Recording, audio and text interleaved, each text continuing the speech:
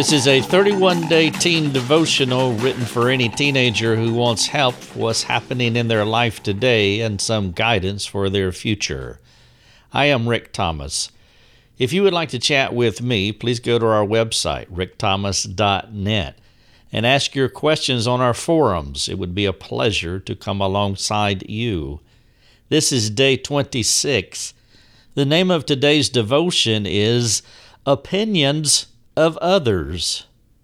Being controlled by the opinion of other people is a problem every person struggles with to varying degrees. Biblically, it is called fear of man. Proverbs 29:25. The fear of man brings a snare, but he who trusts the Lord is safe. This term is typically more recognizable by such labels as peer pressure, codependency, and insecurity. The insecure person wants to be safe, but is held back by a fear of other people. They ask such questions as, will they hurt me? Will they reject me? Will they like me? As the person becomes more securely established in the faith, the Lord will be more significant than people. When faith is operative in the heart, you will be primarily influenced and controlled by the Lord. It is your choice as to who or what will shape and control your thoughts. You're not a victim, though you can feel more victimized than empowered when around certain people. Submitting yourself to God is the only option you have if you want to be mature. Either other people will capture your heart because of your desire to be accepted, or you will be resting in the truth that God's opinion of you is positive, unchanging, and satisfying.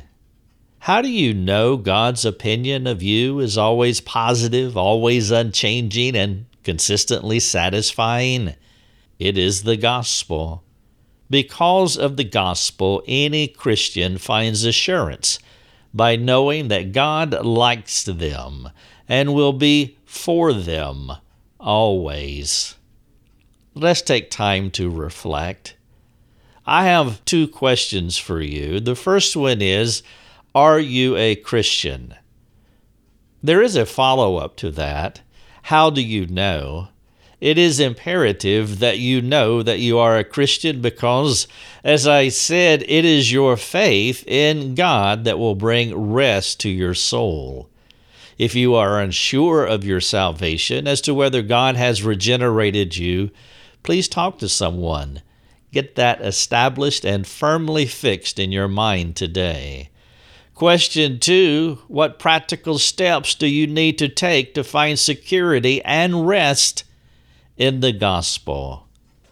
Thanks for listening to the podcast. Please jump on our forums if I can serve you any further. This is day 26, and the name of the devotion is Opinions of Others. Your Daily Drive is a production of rickthomas.net, a global community that is seeking to live more productive and inspiring lives. If you'd like to learn more about our community, please go to rickthomas.net. rickthomas.net.